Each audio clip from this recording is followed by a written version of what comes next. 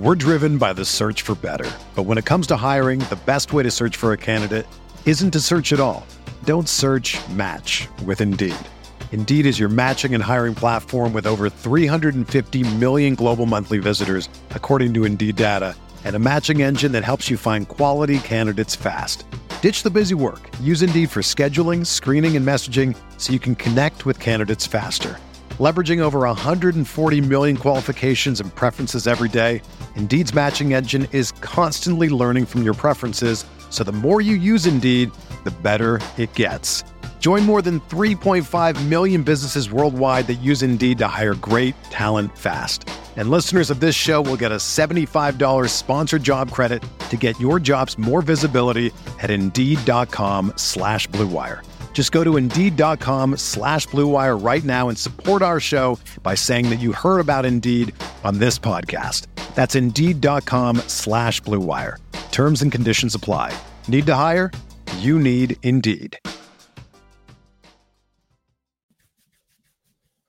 Welcome to the RotoWire Fantasy Baseball Podcast, brought to you by WynnBET. I am your host, James Anderson, and we are back for part 2 of the RotoWire Dynasty mock kind of wrap-up episodes, where I'll be having some Dynasty minds that took part in this mock draft with me on to discuss their team and share a little strategy with us. Up first is Phil Goyette, who's kind enough to join us from across the pond. Phil is on Twitter at Phil of Sports. Phil, how are you doing? Good, man. I'm happy to be here from the future. I'm over in the future right now. Yeah. Where exactly are you right now? I'm in Dublin, Ireland. So we're 5 hours ahead of the East Coast right now. So this was a international mock draft. We also had Jordan Rosenblum from Finland taking part. So, yes. You were very kind to always leave me with a cue before you went to bed. So that was great. I tried to not hold it up. I was smart enough to put the two guys in Europe super far apart from each other in the mock so that there could be some big stoppage times and everything. But Phil, let's get to your team. You were picking out of the 15th spot. You started off with Jacob deGrom, then you went Freddie Freeman, Marcus Semien, Jonathan India, Joe Musgrove, Giancarlo Stanton, kind of a win now squad. What was your plan before the draft? Like once you sort of saw where you were picking, were you kind of building a board? Did you just kind of go with best player available? Do you use projections? Like what was your process and your strategy?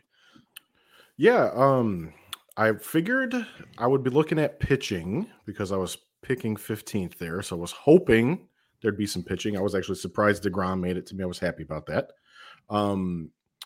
I was, like you said, kind of win now versus jumping on prospects early is sort of my general strategy anyway for Dynasty. But that being said, I decided with this one, especially because it was a mock, to take some cuts on some riskier MLB players and also try and get some younger MLB players, which I think I did both of. So that was good. And I forget the third part of your question. Well, I guess how much did the draft sort of go according to your plans and your general sort of strategy ahead of time? Yeah. I think I was very reactive based on what the other people were doing, because I think pretty much everybody in the room had a pretty strategic approach, I would say, as opposed to taking like the best available player. And because of that, you almost had to watch what was happening in the room to not get caught out in certain areas. For example, I got caught out with steals because I didn't invest enough in steals earlier on. And you can see there's a point, I think I hit around 10 or 11. I started to panic about it. And I tried to kind of cobble together some steals with like Grossman, Nimmo. I took Leody, Taveras, and I took Yanni Hernandez before Semien had signed with the Rangers too. So I was just kind of searching for steals at that point, steal options. Yeah, and I mean, if you go with the try to win in year one approach, you definitely have to sort of cover your bases in terms of all the categories, because you don't want to fall behind early in the season, obviously. Yep. Let's talk about the DeGrom pick because you said you were surprised he was there. I'll be honest, I was surprised that he went that high, just because of the injury concerns with the way that his season finished. And you ended up taking him ahead of his redraft ADP at 15 overall. Why don't you kind of make the case for taking DeGrom where you took him? So when I was looking at the numbers before we started, he was basically a $30 pitcher last year, even though he only pitched, 2/3 of the season. And based on research I've done in the past, once a starting pitcher gets to like that tier where he can be a potential $40 player in an auction format or potential, 1 through 5 draft pick, in a draft format, they usually tend to stick there. So DeGrom, Scherzer, those are guys that once they hit that plateau, if you look historically, tend to stick in that plateau. It's a hard one to break into, and then once you get there, you can usually hang around. So, and then the third thing was I said, well, I'm not going to take risks on prospects early, but I'll take risks with MLB players early. So why not take it with the guy who could be the best pitcher potentially if he can throw 150, 160 innings this year? I'll be dancing. So that was my thinking. Let's say that this was a cash league and you had to invest like $100 for like the buy-in. Is that still a pick you're making there? Yeah, I would definitely go for him there. And I would hopefully be able to rely on making trades. So this would be a trading league. I want to be a best ball dynasty style. And I usually trade a lot in dynasty formats where trading is allowed. And I usually can find that I think people don't necessarily follow that concept that they won't hold on to those $40 pitchers no matter what. Like people will trade Scherzer, for example, last year, especially if it's coming down the wire. So I think you can usually find a starter, you can usually find saves, and you can usually find steals in the dynasty leagues by trading. So that would be my least areas of concern, I think.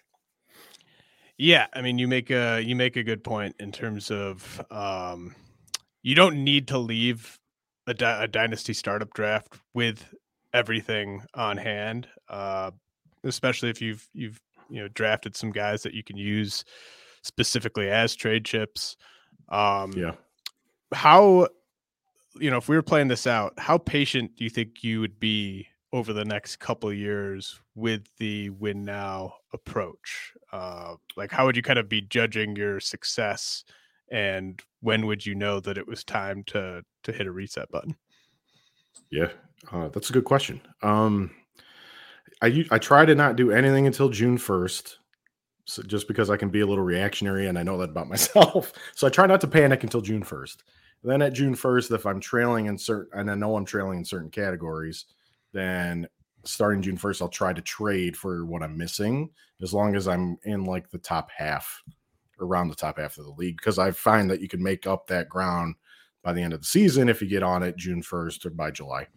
And then you also have to do the flip side of that, be honest with yourself. So if the actual trade deadline is rolling around, or whatever the league's trade deadline is, and you can see that you're out of the running to win it this year, then you need to start trading the stuff that's not bolted down, basically, like DeGrom or Stanton. Or you hope that if one of those guys pans out and your team's not doing that well, they can be a chip that you can use to get a lot coming back to you. Like if Stanton's having on a heater around the trade deadline, hitting a bunch of home runs, the guy that needs home runs is hopefully somebody you can move him to.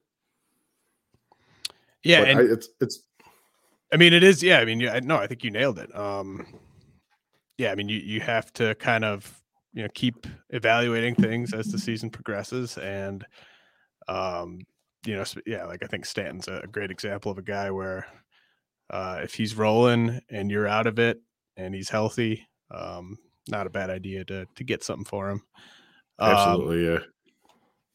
Now you didn't just take guys like DeGrom and Freeman and Stanton. You mixed in some exciting young big leaguers into the mix. Did you get guys like, were you surprised at all with who you ended up with in terms of Jonathan India in the 4th, Luis Garcia in the 8th, Abraham Toro in the 10th? Are those guys that you knew you were kind of higher on than most people going into this thing? I didn't know probably going in that I was going to be higher, but I was surprised to see India where he was at in the fourth. I was happy to be able to snag him there. Sometimes people forget about the guys that are young MLBers versus the prospects that are still coming through the minors. And part of that maybe is just because the guys in the minors, like, they haven't had really a chance to fail yet. Like Julio Rodriguez or something, he hasn't failed at all, and maybe he won't. So obviously you're looking at him as that shiny potential. But India's got a ton of potential too, I think, and he's already crossed that hurdle where he shows that he can be an everyday MLB player. So I like guys like that. Luis Garcia, same deal. He's a guy I've liked for a while, so I think he'd be a nice contributor to the pitching staff for the team for the next 2-3 years, and somebody I could try and win with. And Toro's a guy I've liked. I think I'm trying to think with the Mariners. I think his playing time situation's gotten a little more muddled, which is something I wish I would have thought about before taking him. But it's part of the game when you're playing Dynasty. You got to try and get depth, and if it doesn't work out with the playing time situation with the player, be looking for somebody else. And you mentioned that you took Marcus Semien. Now, you took Marcus Semien before he signed, right? When he was still a free agent. He was a free agent. Yeah. Him and Yanni both. Yanni I took before Semien had signed as well, thinking he'd maybe get some playing time. And were what was your general reaction to Semien's landing spot? Is that just kind of, middle pack, not great? I don't think it's great. I've seen some suggestion that the Rangers new park is maybe not as bad for hitters as it looks, but I think it's not a great park for hitters. And then obviously that's a big downgrade in the offense he's moving to. I was happy that they got Seager, thank God. So that should hopefully boost like runs and RBIs for Semien.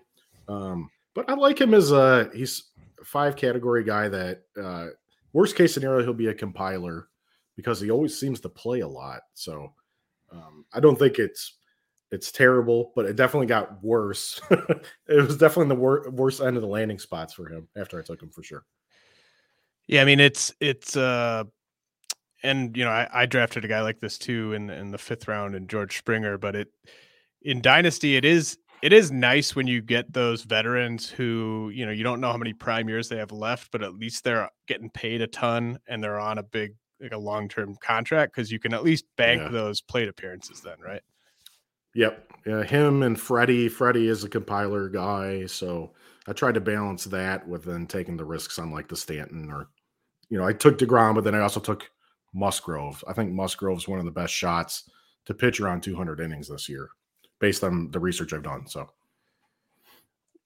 So what kind of, I know that you've done a ton of interesting stuff. I've seen you share it on Twitter where you've estimated minor league barrels and stuff like that. Like what kind of projects have you done recently in terms of research? And how do you kind of come up with these ideas?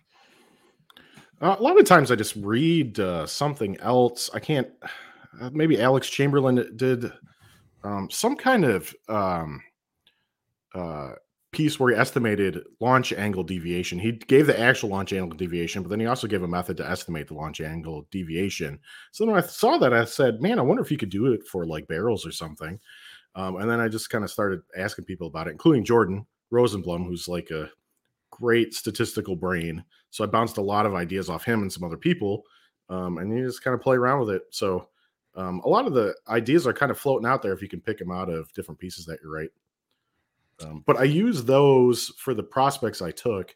I relied really heavily on the estimated barrels and the estimated xwOBA to kind of show what kind of players that method would like. And I think it wound up, it really likes, unfortunately or fortunately, 3 true outcome types. So you might get a Joey Gallo out of that pool, or you might get like a Mike Olt. Unfortunately. So I know all those guys at least have good power upside that I took, the prospect hitters that I took. Well, yeah, I mean, since you bring it up, let's jump ahead quick and talk about those guys. You went all big leaguers with your first 20 picks, and then you went all prospects with your final 10 picks. who are some of the prospects in here in terms of these 10 who you're most excited about? Well, I think, like I said, I think they all should be potential big, like 30 plus home run bats. Hopefully, is what I was thinking. I think Travis Swaggerty is maybe somebody that people don't have high up on the radar because he was starting to have a really good season last summer and then hurt his shoulder and was out for the rest of the year. But I think the question with Swaggerty is whether his power was ever going to show up. But he's a first-round draft pick. 5-tool kind of guy.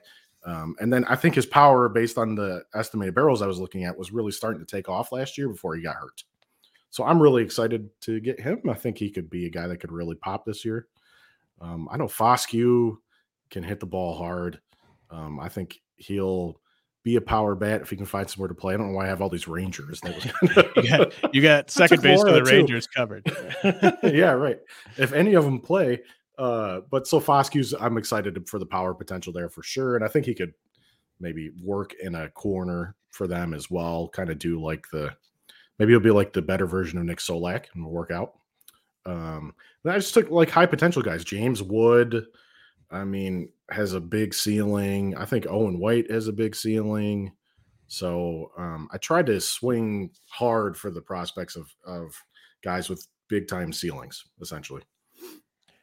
Yeah, I mean, I love what you said about Swaggerty. I think, I've been trying to be very kind of conscious in my, updated prospect rankings to not get too swept up in the moment and like move off Swaggerty, because I mean, he checks a ton of boxes, right? Like he's close to the majors on a team with a ton of playing time available, and like they're going to give him the green light on the bases. And like you said, I mean, he's not just like a speedster only type of guy, right? Like, I mean, the fact that you were on him, in addition to being on these guys that we definitely think of as traditional sluggers like Bayron Lora and Justin Foscue and Owen Casey and James Wood, like those guys are just, it's power first, and then we'll see what else comes. But like the fact that your methodology pinpointed Swaggerty to me is a really good sign. Yep. Yeah. I don't have the barrel numbers in front of me, but it had to be double-digit estimated barrels. I think everybody it took was. So, and maybe it doesn't happen for him. It could definitely not pan out. But like you said, I think he ticked a lot of boxes I was excited about. And I just think he went under the radar because he got hurt. Right. I mean, if he doesn't get hurt, he probably plays at least a couple of months in the majors last year. Yeah, potentially. And then you took Elehuris Montero with the Rockies, and he's actually a guy that I've been asked about a little bit so far this offseason, because I know people are looking at him in draft and holds. They've got kind of a crowded mix of guys who, are all around like 23, 24, 25 and sort of unproven. Is he your like favorite of that? Yeah, exactly. Well, exactly. Yep. I've liked him for several years. And I do like guys that have had he had that really good year with the Cardinals, and then he didn't really follow it up, and then he got traded to Colorado, and then he had a really good year again last year. So I kind of like guys that have had 2 nice seasons in the minors. I think that's a good sign. How the Rockies will deploy him, Lord only knows. So I'm not sure, but I think he can hit his way into playing time. I think he can handle third base at least now, or maybe for the next, year or two. They might play him enough there that he retains third base eligibility for fantasy. I don't think it's a long-term thing, but and then he's got Coors. So, I mean, who knows? Anything can happen there, I think. So, yeah, I mean, he's at least on the 40-man roster. And I think he gets a shot this year. We'll see, how legitimate of a shot they give him, and how patient they are with him. But I find it hard to imagine him not at least getting a look for at least like a month or something like that sometime this summer. I kind of feel like his price will only go up, because if he does have a nice spring training, he's going to get drafted higher than where he's getting drafted now, for people that are looking at him, I would think, and drafting holds and those type of things. Well, yeah, I mean, if you're just kind of judging these guys based on who's performed recently in terms of those Rockies guys, I mean, you could feel pretty good about Ryan McMahon and Brendan Rodgers having jobs, and obviously Yeah. CJ Cron since he signed that extension with them. But I mean, Montero's recent track record is certainly better than the other guys that he would be competing with over at third base. Now, you mentioned Luis Garcia of the Astros as a guy that you've liked for a while. I've liked him for a while too, and I mean, do you want to just kind of describe his pitch mix or what it is about him that you've really kind of been drawn to? Because I think people still aren't really ready to fully buy in on Luis Garcia. I mean, he went here in the 8th round with some guys coming back from Tommy John surgery, like Mike Clevenger, Tyler Glasnow, Justin Verlander. He went right next to Jesus Luzardo, who, Garcia's outpitched Luzardo for, as far back basically as we can go. So what is it about Garcia that you're so into? He didn't have the pedigree of Luzardo at all, so maybe that's just kind of hanging around still. But man, I think Garcia, the only thing that's really missing talent-wise is if he could pitch 180 innings or something this year. But one thing I've always liked about him is he doesn't really look like a baseball player that much. He's almost built like a middle linebacker kind of, right? He's kind of like a fire hydrant, like Mike Singletary or something. And I think he's going to hold up. I think it'll make him durable. I think he's surprisingly athletic for his build because when you watch him on the mound, he looks like an athlete to me. Looks like he could play any kind of sport. So I think there's a good shot that he can do it, that he can handle the innings. And I think Houston's going to need him to handle the innings. And he's shown he can be effective. When I was looking at the estimators, pretty much everybody thought he'd like a sub 4.0 estimated ERA. And I think his upside could be higher than that even. So I figured, and he's young, so take a shot. Maybe he takes another step this year. Yeah, I love his look. His hair is probably the best hair in the bigs, and then great flow. He's kind of got that sort of Carlos Zambrano type of build to him. So I'm hoping he stays healthy and everything like that. Hoping he continues to get drafted outside the top 100 and redraft. Abraham Toro is another guy that I think I've been very high on at times, and he's required a little bit of patience, but it was nice to see him sent to a different organization last year. What do you see as Toro's realistic ceiling if he were to be getting pretty regular playing time this year? I think he's more of a floor guy to me than a ceiling guy. I agree. I'm just interested in, but I think he strikes me as a guy that could be like a compiler because he is good at a lot, like Semien or something, because he's good at a lot of different facets of the game, gets on base, can make contact, can steal some bags, can hit for some power, good in the field defensively, can play multiple positions. And then like for the character type of stuff, he just seems like almost like a gamer type. He's always gotten good reviews from anything I've seen on that end. So, and I just think I was needing to cover third base at that point too, because third base is I'll tell you what, I wish I would have had a better plan for third base because third base is tough this year for redraft or dynasty or whatever. So you need to have your plan for third base, I would say. That was an area of opportunity. Yeah, I mean, you're dead on about that. I reached, just from a value standpoint, I ended up with Luis Urias, I want to say. I would rather have him than Toro. Yeah, no, I mean, I would too. I took him over Toro. I took him in the 8th. You took Toro in the 10th. But like at the time, it's not like I thought Luis Urias was necessarily the best player available, but I was looking at third base and it was drying up in a hurry. And then I ended up grabbing Josh Donaldson a little bit later just because he just kept falling. But I mean, if you want a guy that's kind of in that Toro Urias age range, I think there is a little bit of a tax in terms of where you got to grab them. I would agree. I think Urias has more upside because I think there's possibly more power there. What do you think? Yeah, Toro really did flash some surprising pop. I think it was back in 2019 when he was at AA and AAA, but we haven't seen him get to that since he got to the majors.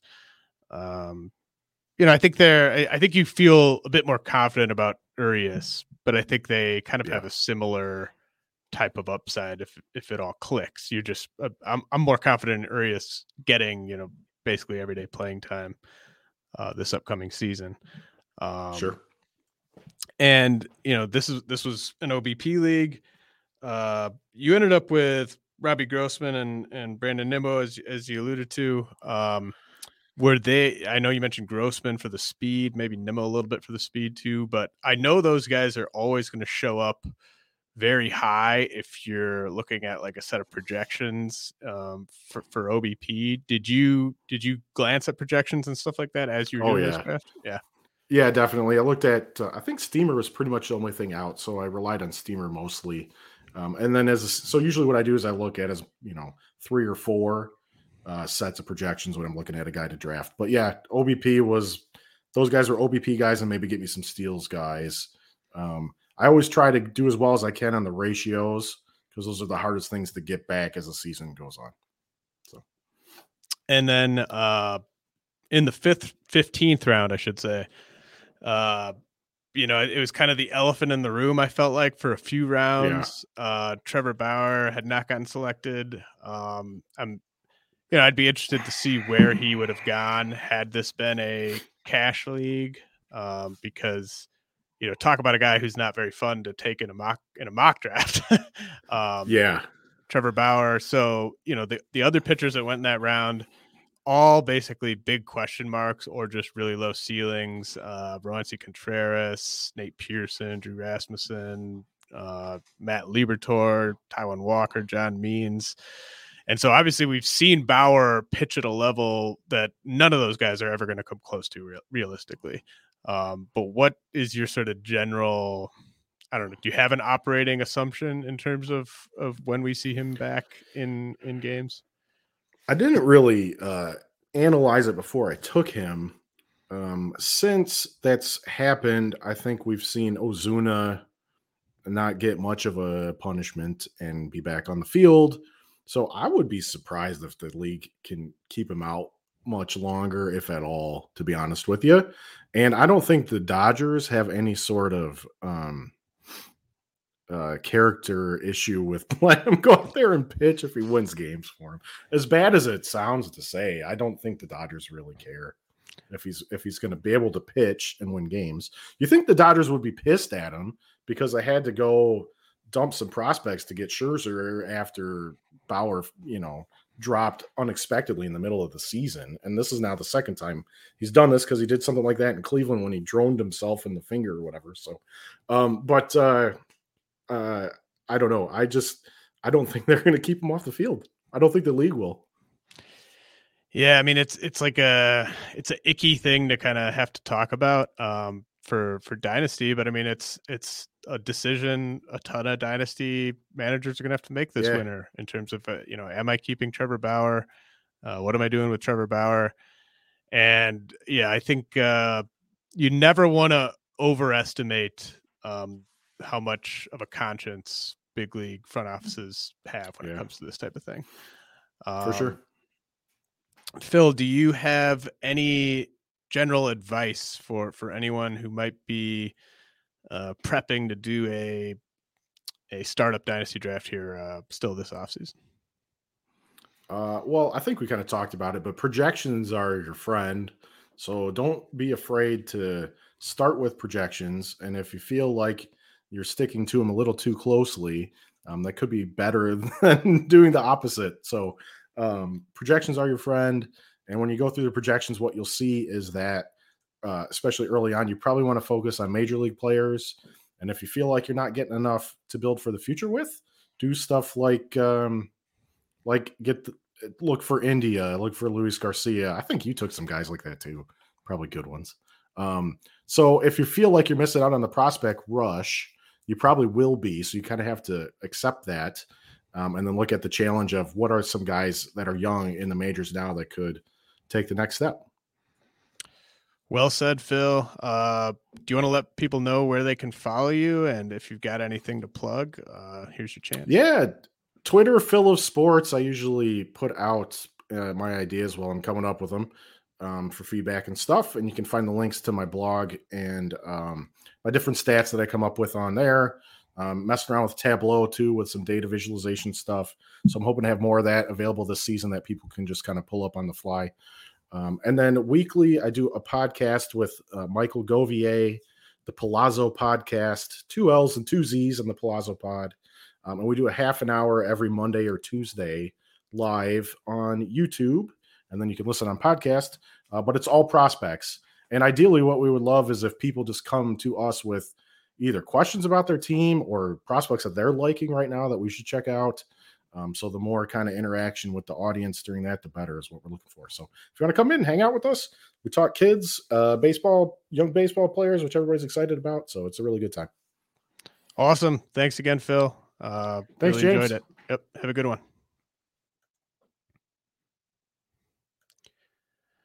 All right. We are joined now by Chris Mayer. Am I pronouncing that right, Chris? You're not, and I usually just don't use my last name. You can just call me Chris at Baseball Pods. It's all good, Chris, James. Okay, great. Everyone knows you as at Baseball Pods. Chris has done great work to kind of increase the sort of togetherness, I think, of the fantasy baseball community. And yeah, I mean, I think it was a ton of fun drafting with you. And if I'm not mistaken, I wasn't the only one working on a set of dynasty rankings during this mock draft. Yeah, I've been putting off doing it, updating it since I did like a mid-season update after the trade deadline, and I was like, I'm going to do it again at the end of the season, and I never got around to it. And then I was texting with you after you invited me, and you were like, "Yeah, I'm going to use this to update my rankings," and I was like, "Why the hell wouldn't I do that?" That's why you've got the RotoWire banner in the background. Yeah, I mean, you always gotta.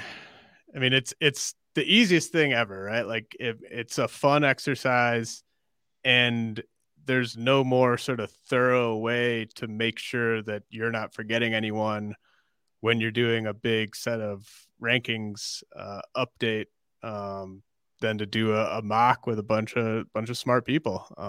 So that's, whenever I'm doing like something in the off season, particularly, I try to kind of tie it in with a mock or something like that I'm taking part in, so that I can be working and having fun at the same time. What was that process like for you? I mean, I guess you probably got like a later start in terms of actually fully updating your ranks in terms of when the draft started. I noticed, for instance, you were picking from the 19 hole. You actually had your second rounder, Manny Machado, ranked ahead of your first rounder, Jordan Alvarez.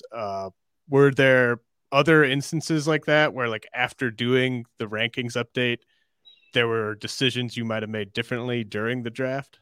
Yeah, and that's why I love doing actually putting it into action. It's so theoretical, and if you've never actually done a list of 500, it sounds hard, and I think it's probably like 10 times harder than it even sounds when you're sitting there and you're trying to compare, where do I rank Justin Verlander versus, who's like going to be potentially dominant for a season, maybe good for 2 versus like some 23-year-old or 24-year-old pitcher. It's like, or catcher, right? It's like, it's super, super hard. I think prospect ranking is really hard. Dynasty ranking is like another level for me. So, after going through the draft, I've definitely made some changes, and I had like my top 300 pretty much done, and then I had like about 300, 400 other names, and it also helped me, whittle it down to top 500, and then make some changes to the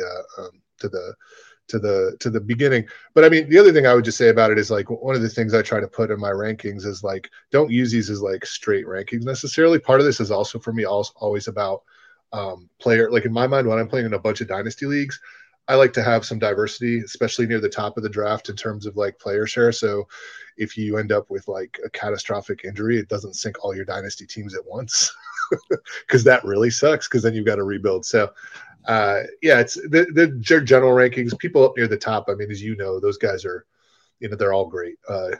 it does whittle out though, I think, and quicker than you think it will. Like, and I always go with bats first, young bats, major league bats. I love Julio and he'll be, he's definitely like my number one prospect, and Bobby Witt. Those guys I might take a shot on if I just decide to go that way in a draft. But I always just try to start with young bats, and then when the guys I don't have questions about are gone, that's when I'll try to take my first pitcher. And I'm generally probably later to the prospects than most people in dynasty drafts. I like playing for the next. I like to win now, and I draft for like a 3-year kind of period. Yeah, no, I agree with a lot of what you said. I mean, the part about exhaust the sort of hitters in kind of a tier, and then if you feel like there's a bit of a drop off, that's when you can mix in the pitching, or that's when you can maybe mix in the prospect in those middle rounds. But yeah, I mean, as long as there's young bats that you're into, big league bats who are proven, I mean, I think that's where you got to invest your top resources. And that's kind of exactly what you did with your first 3 picks. Yordan Alvarez, Manny Machado, Ketel Marte. And then you got Trevor Rogers as your first pitcher in the 4th round, and followed him up with Willy Adames. So, I mean, were there any like kind of tough calls in that mix when you're on the clock? Were those all values you were excited about? How did that break down? Yeah, I mean, I love getting Yordan and Manny there. I think Manny's one of the most underrated fantasy players there is. He's especially in dynasty, he's even better. He's like predictable. He's stable. He like defines like elite floor. Like, I mean, him and Bryce Harper, just, I just pencil them in for whatever they're going to do.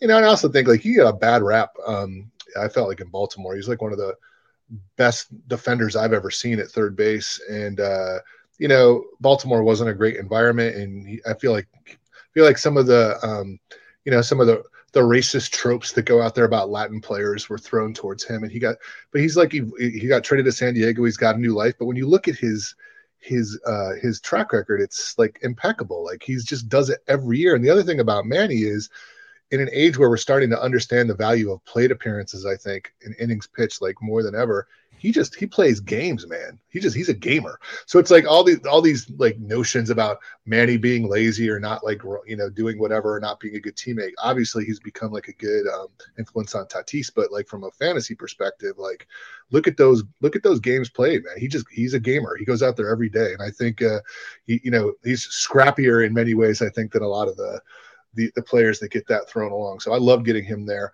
I was in the second, definitely wanted Brandon Lau over Ketel Marte, although I think Marte is, who knows what he is. He's kind of like a wild card, like a surprise package. Like maybe he'll be fast again. Maybe he'll be have more power. I think he's a good player, and he's got a good set of skills, and he'll be solid there. But I think I would have preferred Lau in the third when I got Marte. So I don't know that Adames. Felt like the right time. Adames, I got a couple of older guys and Chris Bryant and JT Realmuto, because I was like, okay, I'm building this thing as if I'm going to compete right now. And now I've got like a super solid, core to my batting. I can have some fun taking some shots a little later on, like I did with Vidal Brujan, who I know the shine is off a little bit, but I still think he's got like game-changing speed, and it's going to find its way onto the playing field in the next 2 or 3 years. I think with between Rogers, I picked you, Darvish, and Stroman. I think it's a good core to my starting pitching. So I like the way the draft unfolded for me. Yeah, Chris. I mean, I noticed when I was drafting that, usually I would go pretty young, like 28 and under, for maybe the first like 10 rounds. But I don't know if you noticed this. Everyone was just reaching for every exciting young hitter there was. And I think part of that was because this was a mock draft. And just the really, really strong vets were getting pushed down, which led to me kind of, pivoting in like the 5th round and grabbing like George Springer and like Zach Wheeler in the 3rd, guys that I didn't expect to end up with. But at a certain point when all the young guys are getting pushed up, someone's got to fall down. Is that kind of what happened with your Bryant, Realmuto, Darvish picks? Yeah, 100%. It was just like, and like Darvish, he struck out, he had a rough year, and he was really, really frustrating to own, or to roster, but he had 200 strikeouts. I mean, he's just, he's got so much talent. I figure with the ball changing and whatnot, I'll bet he's one of the smartest pitchers out there. I'll bet he'll figure it out. So I'm betting on a rebound, and I think he'll be really good again for the next few years at least. But I look at players that were just picked ahead of him, and I just like you said, I mean, MJ Melendez, who I like, he's fine, but young catchers I tend not to believe in. You look at like Gavin Lux, I think he could be fine too, but I'd rather have, Melendez went around after Real Muto. So to your point, like, I mean, I just think that a lot of young players were getting pushed up because it was a fun draft. And this really reflects actually generally how I like to draft in Dynasty. So I found it that's why it was a super useful experience for me too, in terms of helping me form my top 500, because it was like, okay, I'm making real decisions that I would make in a Dynasty league. Hey, everyone, I'm not like trying to criticize anyone either. Like, do you, man? Like, if you're who knows, right? Like, you may have hit on some of these younger players, and I'm going to look foolish in a year or two. But I just my experience is, at least the way I play the game, give me young hitters to build my core, and then I'll take the pitching and some young players when it comes, and then I try to like really go rapid fire through prospects and trade prospects for pitching when I'm in the cycle to win. So if I'm in a cycle where I'm contending for my dynasty, I might take a couple of those prospects and try to get like try to get a Verlander or a Scherzer, someone that's got 1 or 2 years left in their career. That's it. And I'm willing to cash in at that point. But that's kind of the way that I play the game. So through 10 rounds, I mean, I think you got to look down at your roster and feel like you've definitely got a shot in year one. And then you go Ryan Pressly and Aroldis Chapman in back-to-back rounds in the 11th and 12th. What was the sort of thought process there like in terms of, okay, I'm going to do it. I'm going to take a closer and then I'm going to follow it up with another closer. Because that's always, something people struggle with in dynasty leagues, because we all know, like, as soon as a closer blows out his arm, then they basically are worthless for the most part at that point. So you're kind of holding a ticking time bomb, but you need at least one really good closer and ideally two to win a 20-team league like this. Yeah, that's a 20-team league. That's exactly right. It's kind of what you want. In retrospect, I should have taken Iglesias. To be honest, if he had signed at that point, I would have. I probably should have done it anyway and taken him over Chapman. But I took Pressly and Chapman. I think there were 4 closers off the board by then, so there was like the 5th and 6th closers. I wasn't really planning on it, but I just looked at where the value was, and there were I was looking at like the prospects that were left, and I felt like there's kind of like there are a couple, like in retrospect, man, maybe I should have taken a shot on Khalil Watson there, but there's a big clump here in the middle of prospects that I feel like are similar, and it kind of starts in this area. Like Marcelo Mayer, Brian Rocchio are probably like the last of that tier for me, and then there's almost like another tier, and it's similar, and it's like 30 or 40 players, and so I just figured I can wait and get the back end of that clump of prospects. That's just the way I think about it in my brain, and continue to build to win now and not really give up too much in terms of prospect, caliber players, like high caliber players. And, I got Pedro Leon and Austin Wells and Julio Ramos and Garrett Mitchell with like 4 of my next 5 picks. And those guys are all in that like grouping for me of like good prospects that aren't like the super elite guys that were going super early, but some of those guys I think have the potential to be top 5, top 10 prospects in a couple of years, depending on how things pan out. But the 2 closers, I was just like, I'm going to pretend like this is a real draft that I'm really going to try to win this year. And with Pressly and Chapman, I pretty much just if I didn't win saves, I'm certainly contending there. And didn't feel like I was giving up too much on the board. It was kind of what was there for me in terms of the best players. Yeah, I think especially with Pressly, if we get to like June or something and Pressly's healthy, he might end up having the most trade value of anyone that got taken in that 11th round, right? Because that's kind of how it always goes. Like the teams, when we get to June, July, the teams that have a chance to win are going to look at their roster and say like, all right, what do I need to do to push myself over the top? And inevitably one of those teams is going to really be able to use a high-end closer. So it is a bit of a ticking time bomb, but if you get the breaks and the guy stays healthy, there's still a ton of value if you do want to cash those guys out at some point. So did you have a favorite pick? Like maybe a pick where when you finished your big dynasty ranking update, this pick looked like the biggest value for you relative to your rankings? No. I wish I could say, oh yeah, I think this is like a super competitive draft. And it was like, I don't think there were any like, oh my God, I can't believe that person's still there. I would say I love Austin Wells. I feel like he's a hitter who's going to hit, and he's going to hit in the lineup, and it's just a matter of time. And I think he's a little, I like the blend of some of the prospects I got. That's the other thing I should say. Like I try to get a blend of prospects that have different arrival times, different skill sets. I don't really focus on position that much, but definitely on Brujan, I wanted to have someone with, like I said, I think he'll play, maybe not the beginning of this year, but eventually force his way into the lineup. But Garrett Mitchell, he's got a lot to work on before he becomes anything. But if he does figure that out, I think he's, elite. Wells, I just love the hit tool. So these are kind of like my guys.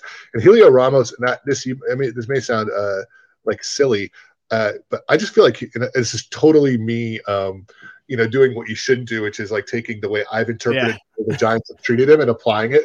But I feel like he's bored. Like I feel like Helio's bored. Like he came up I think in spring training of like 2020, I guess, trying to get my years straight.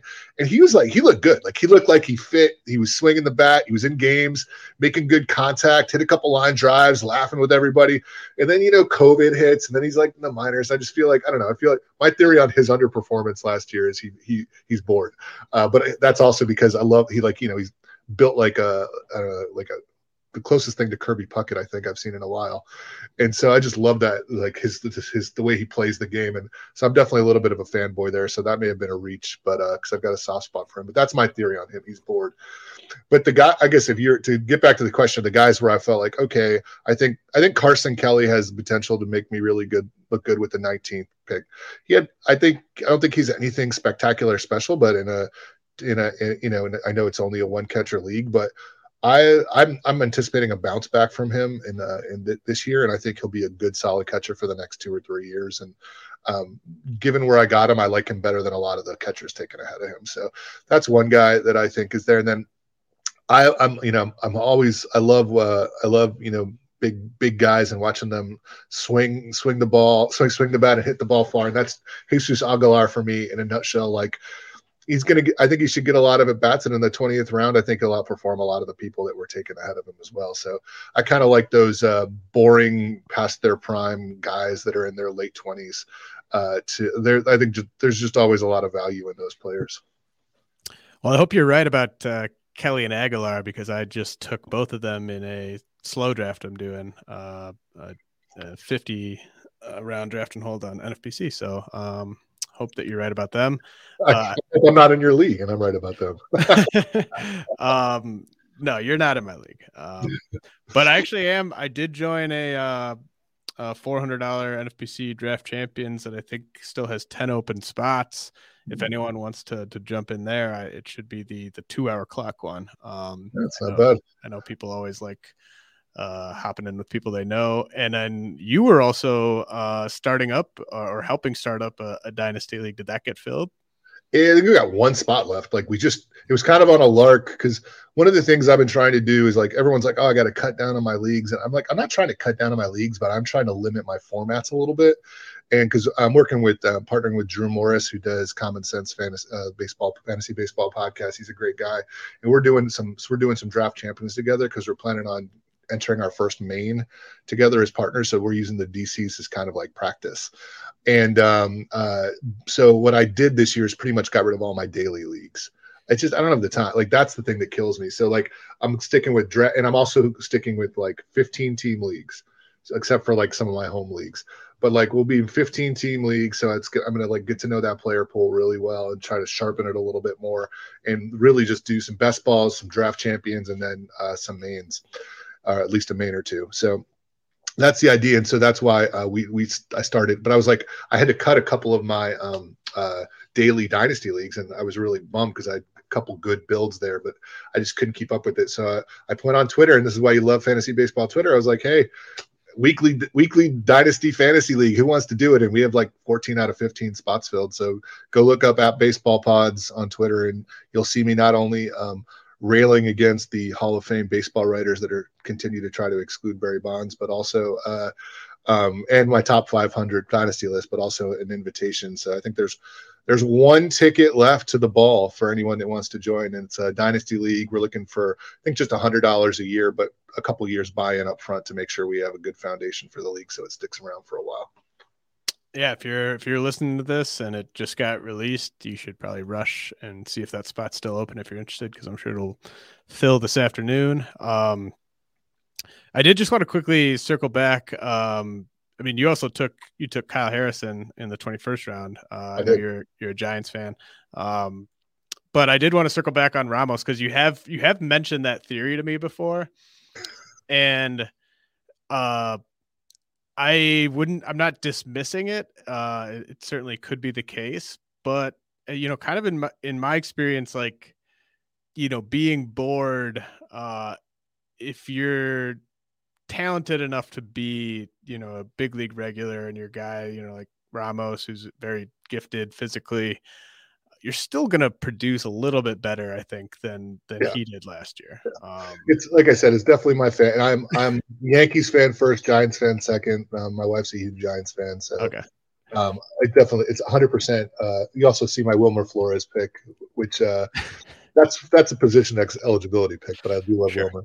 But no, I'm with you, man. I definitely it's more of a rooting for Helio than thinking it's going to happen. I had one question for you, though, about my team, because I know there's a player that I took late that has, I think, just immense upside, but I know he's a far way away from it given some of the stuff that he's going through. And like, what are your thoughts right now on one of the guys I had the toughest time ranking was Christian Robinson. And when looking at like my dynasty prospects, when I look at his talent, I know he's a top 10 talent. I also know he's like, miles away from realizing that. So how are you thinking about him? I'm curious.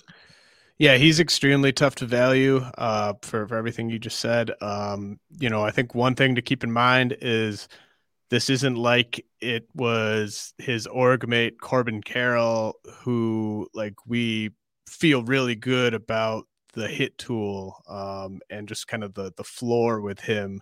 And so like that missed developmental time from his injury, I have more faith in a guy like Carroll sort of, getting back to the player he was quickly. Whereas with Robinson, even when he last was playing in games, there were some concerns about the swing and miss and just kind of what the batting average was going to be in a few years. And so now you couple that with all the missed developmental time. He's gone through more before his 21st birthday than, probably most of these guys have. So, I mean, it's certainly an interesting story. I'm rooting for him. I think he kind of got a bit of a raw deal. But he's also on the 40-man roster now, I believe. And that's why I grabbed him there. I figured, I know he's got like the concern is they've made, because he's there, he's going to get rushed probably. And maybe he's there, he's not ready to play when he gets there. Is that the biggest concern? Yeah. I mean, I guess with him, he's such a unique case that maybe they wouldn't rush him, because it would, I think even they would kind of recognize that if we push this guy too fast and he fails, like it's going to do much more harm than good. But you do kind of, I keep that in the back of my mind when a guy is added to the 40-man and they're like 2 years away realistically from being big league ready. It is a bit of a time crunch there. I agree. The one other player I just wanted to highlight that I took very late in the 29th is Luis Angel Acuna. And I've been higher on him than most people if you look at my rankings, I think. But part of that, just to be honest, is I just want to call him out, not because I love him or think he's going to be great, but because he represents one of my strategies in Dynasty, which is his last name is Acuna. And when he flashes anything, he's going to have value. And I only play pretty much in Dynasty leagues where you can trade. So I think if he has some speed and some skills, like he's a legitimate dude, right? He's not like nothing but a name.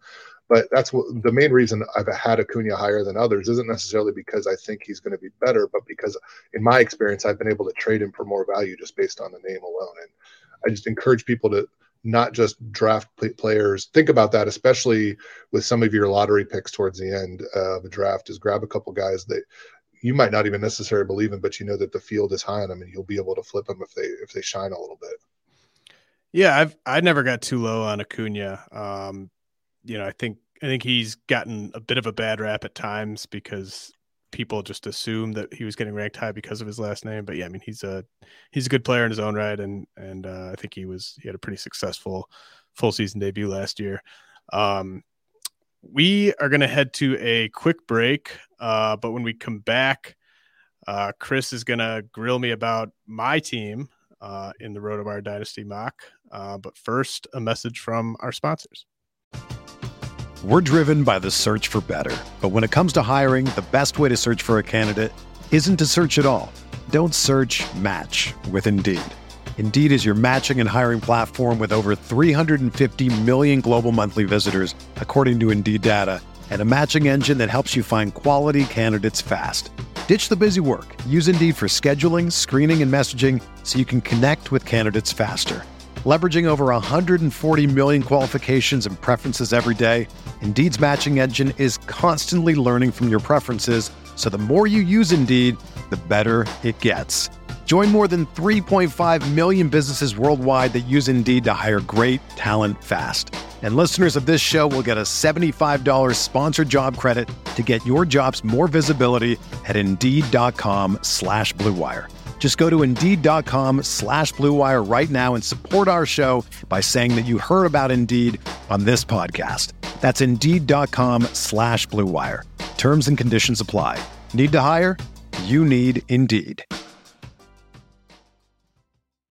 When you need mealtime inspiration, it's worth shopping Kroger, where you'll find over 30,000 mouth-watering choices that excite your inner foodie. And no matter what tasty choice you make, you'll enjoy our everyday low prices, plus extra ways to save, like digital coupons worth over $600 each week. You can also save up to $1 off per gallon at the pump with fuel points. More savings and more inspiring flavors make shopping Kroger worth it every time. Kroger, fresh for everyone. Fuel restrictions apply.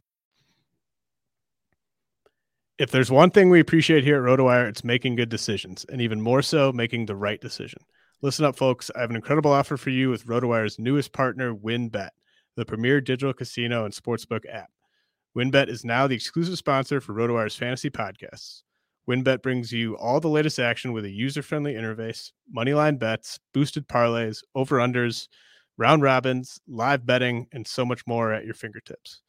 Want a break from sports betting? Head into WynnBET's digital casino and take a spin on roulette, double down in blackjack, slam the slots, or try your hand at baccarat.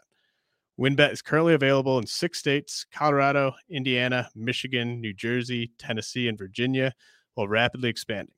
At WynnBET, the possibilities are limitless. WynnBET is currently offering all RotoWire listeners a risk-free bet up to $500 on your first wager. Download WynnBET now. That's WYNNBET. WynnBET, the exclusive partner for RotoWire's fantasy podcast. All right, we are back.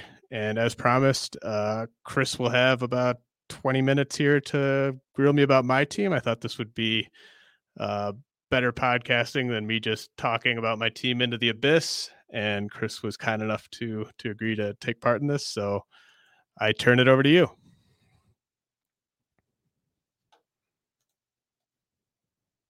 You're muted.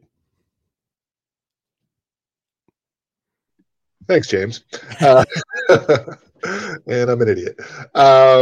Never going to get invited back to RotoWire again. I've done that on the podcast with Clay. I know. You guys are great at it, though. Making it funny.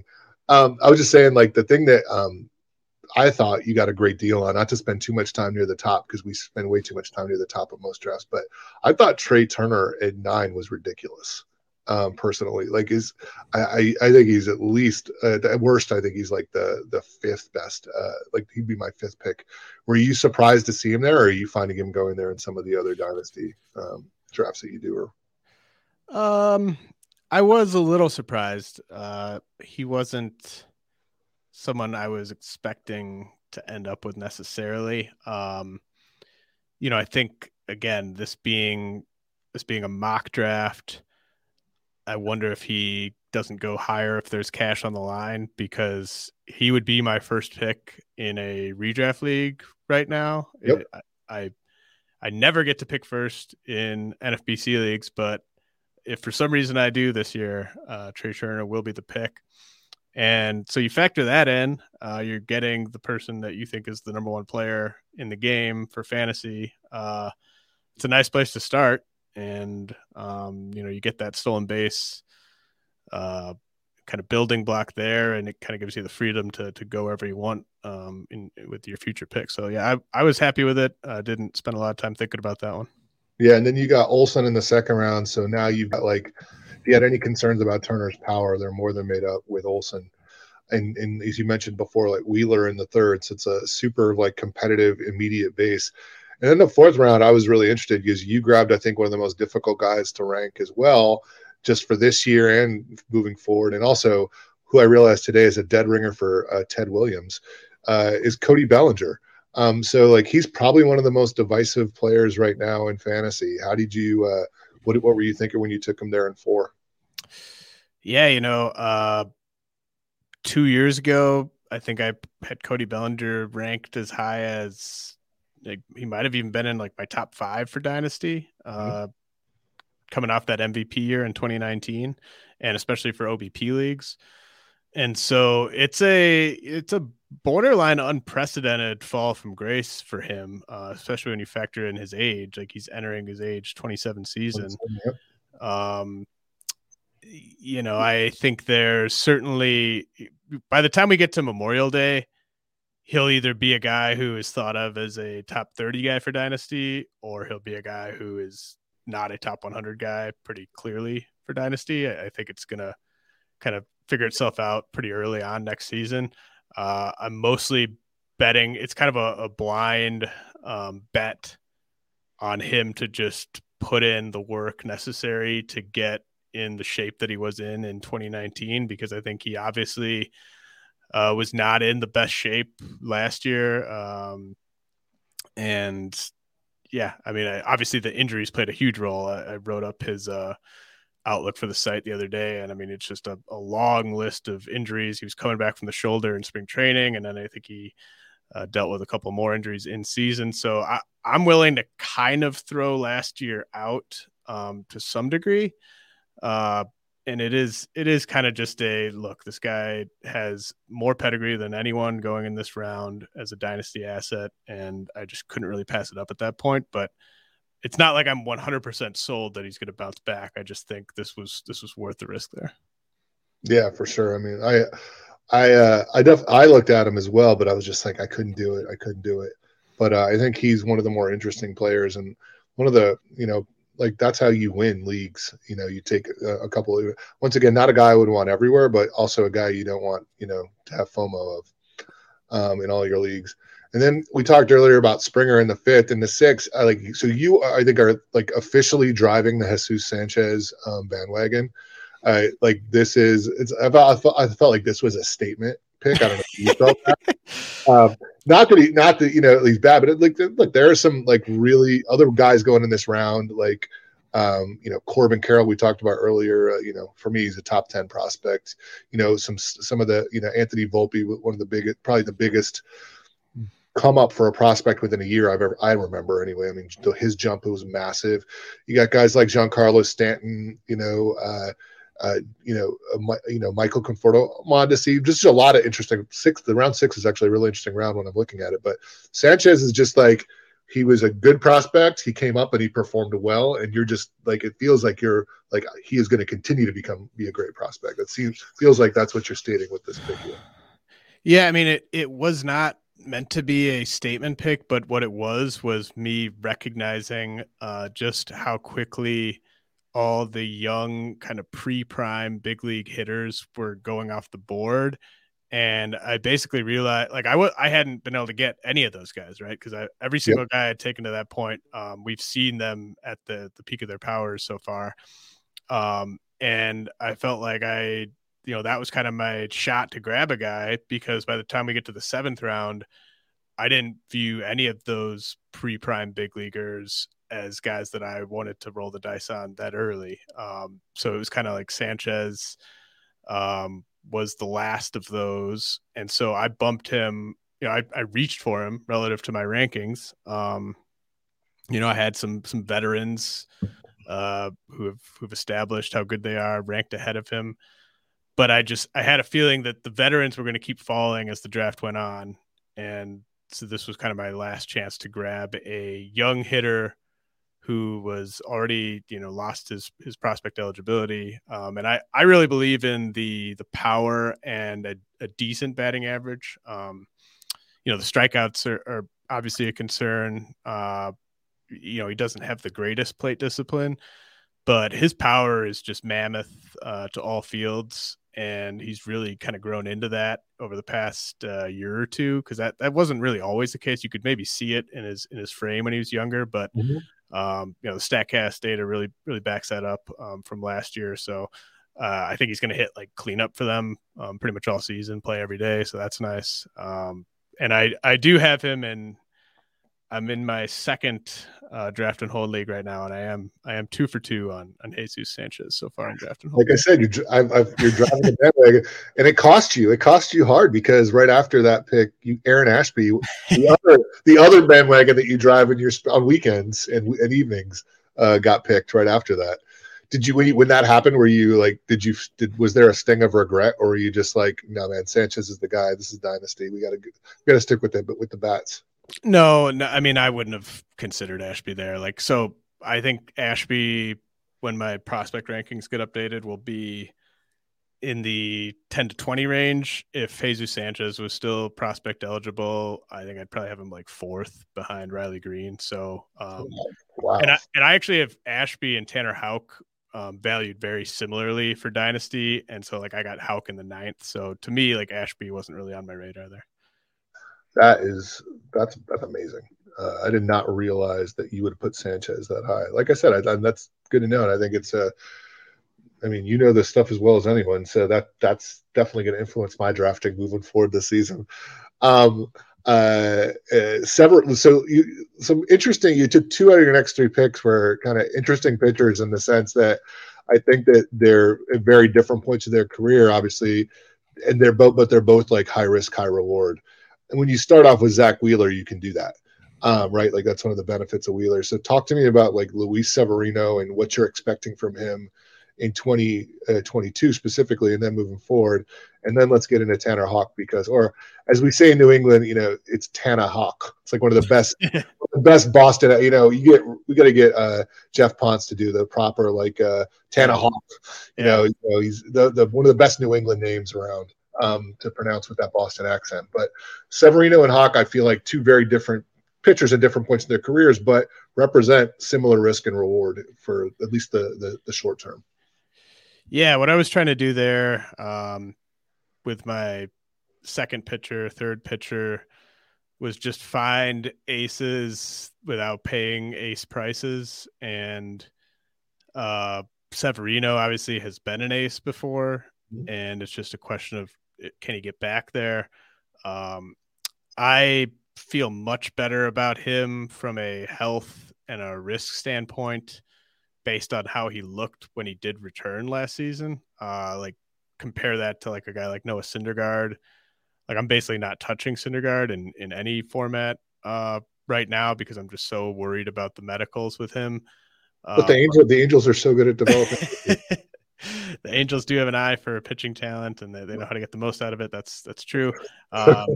Luis Severino, though, the velocity was not all the way back, and who's to say if it ever comes all the way back? Mm-hmm. But he was, 96 miles an hour basically with the fastball, 95, 96, and he looked like himself. Like even though there was a couple ticks missing on the fastball and the slider, like he didn't look like a pitcher who was throwing like hurt. And I think if you look at the Yankees rotation, he's their second best starter when he's healthy. So I'm not worried about the role. I am not banking on more than, 125 innings or so in 2022. But I think they can be really strong innings. And then I think by 2023, if all goes according to plan, then he's looking like, a top 15 pitcher for Dynasty. And then with Houck, I think he's got as much strikeout upside as really any starter in baseball on a per inning basis. The fastball slider combo is really, really, really ridiculous. We've seen guys that rely heavily on two pitches like Tyler Glasnow or Dinelson Lamet, like have a lot of success in recent years. That used to be kind of a one-way ticket to the bullpen, as if he didn't have that third pitch. But, it's not like his third pitch is terrible or unusable, but I think his top two pitches are good enough that he can lean on them very heavily and still have a ton of success. So, if I went 1 for 2 on those two picks, like if I get an ace out of one of those two and the other one just completely busts, I still think it's kind of worth it there. But obviously hoping that they both pan out. Yeah, that's what I was going to, you kind of anticipated my question, and getting a couple of them there, both with the high risk, but with the high reward.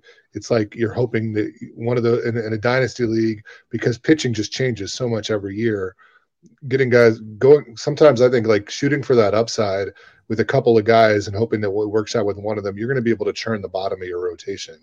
It's just going to change. So I love that. And Severino, I mean, like, I think there was a couple of years ago where Severino would probably have been my number one dynasty pitcher. Like he would, when he came off that he was definitely in the conversation. I mean, he's still young and he was so elite. It was tragic that he went down the way he did, but I love the faith in Houck. He's on a winning team too. So I think there's a lot to love there. Between the two of those in round 8, you picked Luis Urias. I loved what he did last year, and you're a Milwaukee guy, so more than anyone. Is there any concern you have that he gets like squeezed into like a super utility kind of role, or do you think he like put his name down and he owns that role now in Milwaukee?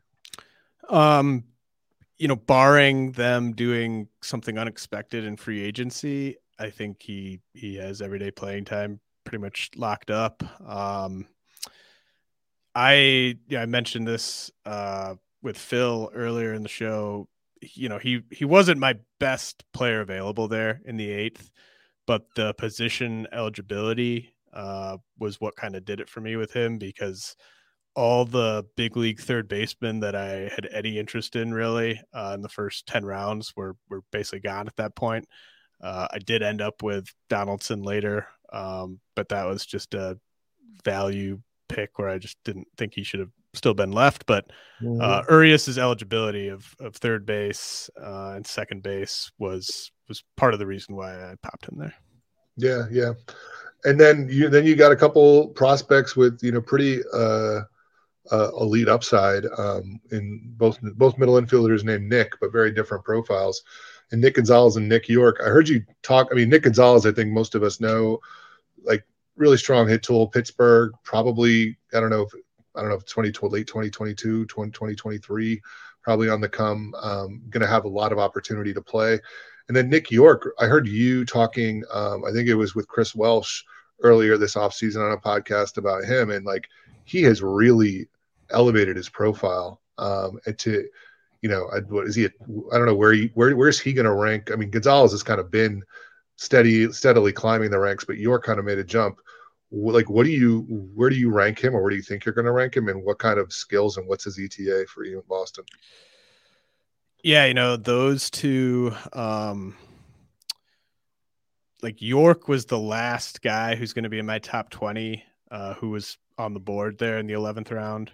Yep. And so what I was sort of doing in the draft was I didn't want to jump in on prospects until I saw a tier really drying up and like could be opportunistic about it. And so you basically had like Brayan Rocchio, Nick Gonzalez, Luis Matos, and Nick York all go in the span of about 20 picks here.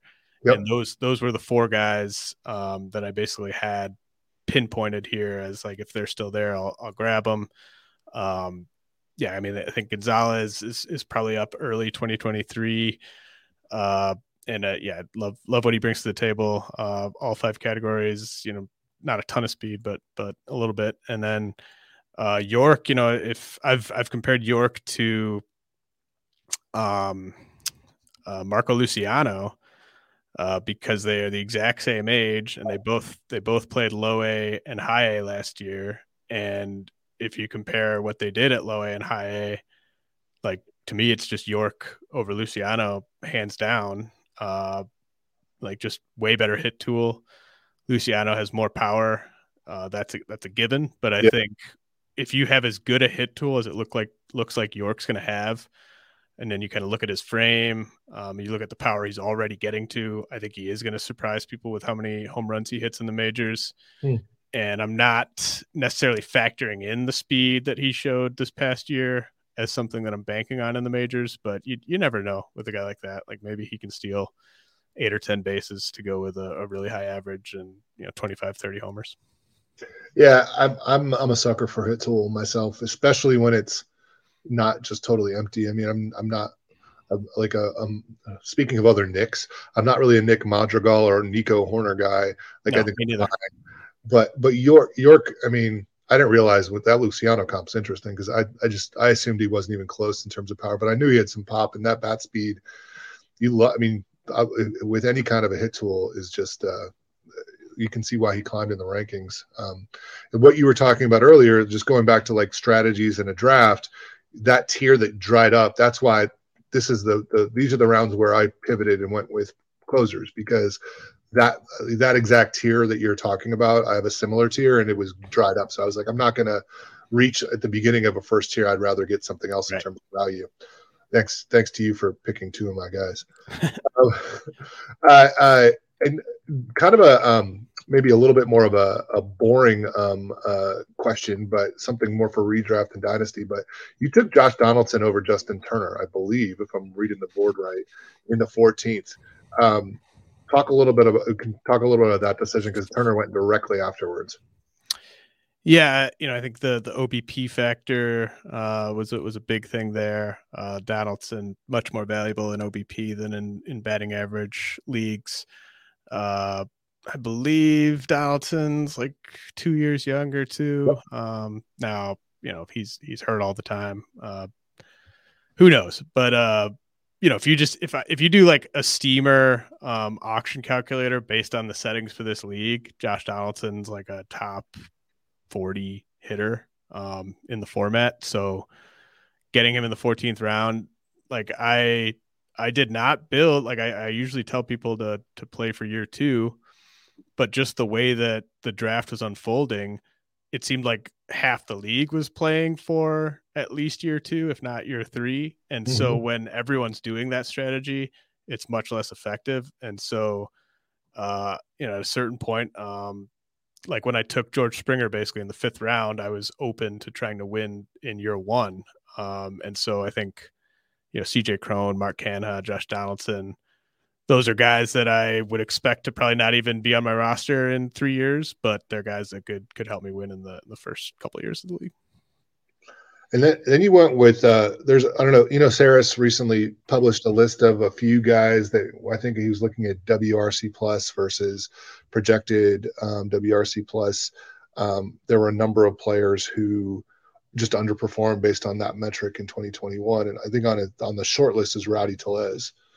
How do you feel? What are you thinking about him in terms of, playing time and then also performance, short term and long term? Because he's one of those. He's kind of the type of profile that the fantasy community disrespects. No steal.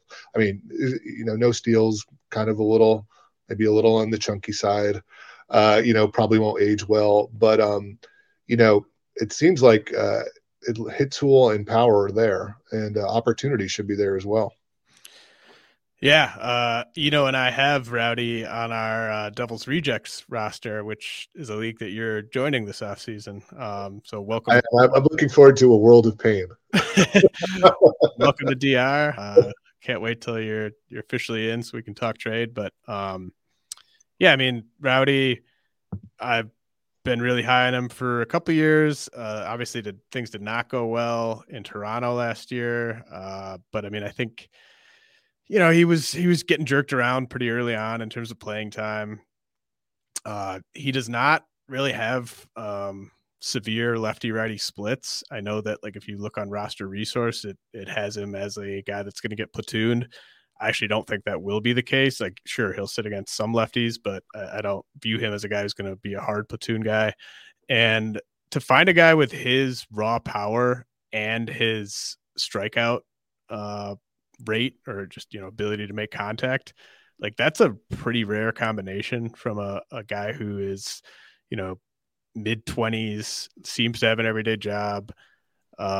So he's part of the reason why I'm waiting on first base in redraft leagues this year. I think you can get him outside the top 300.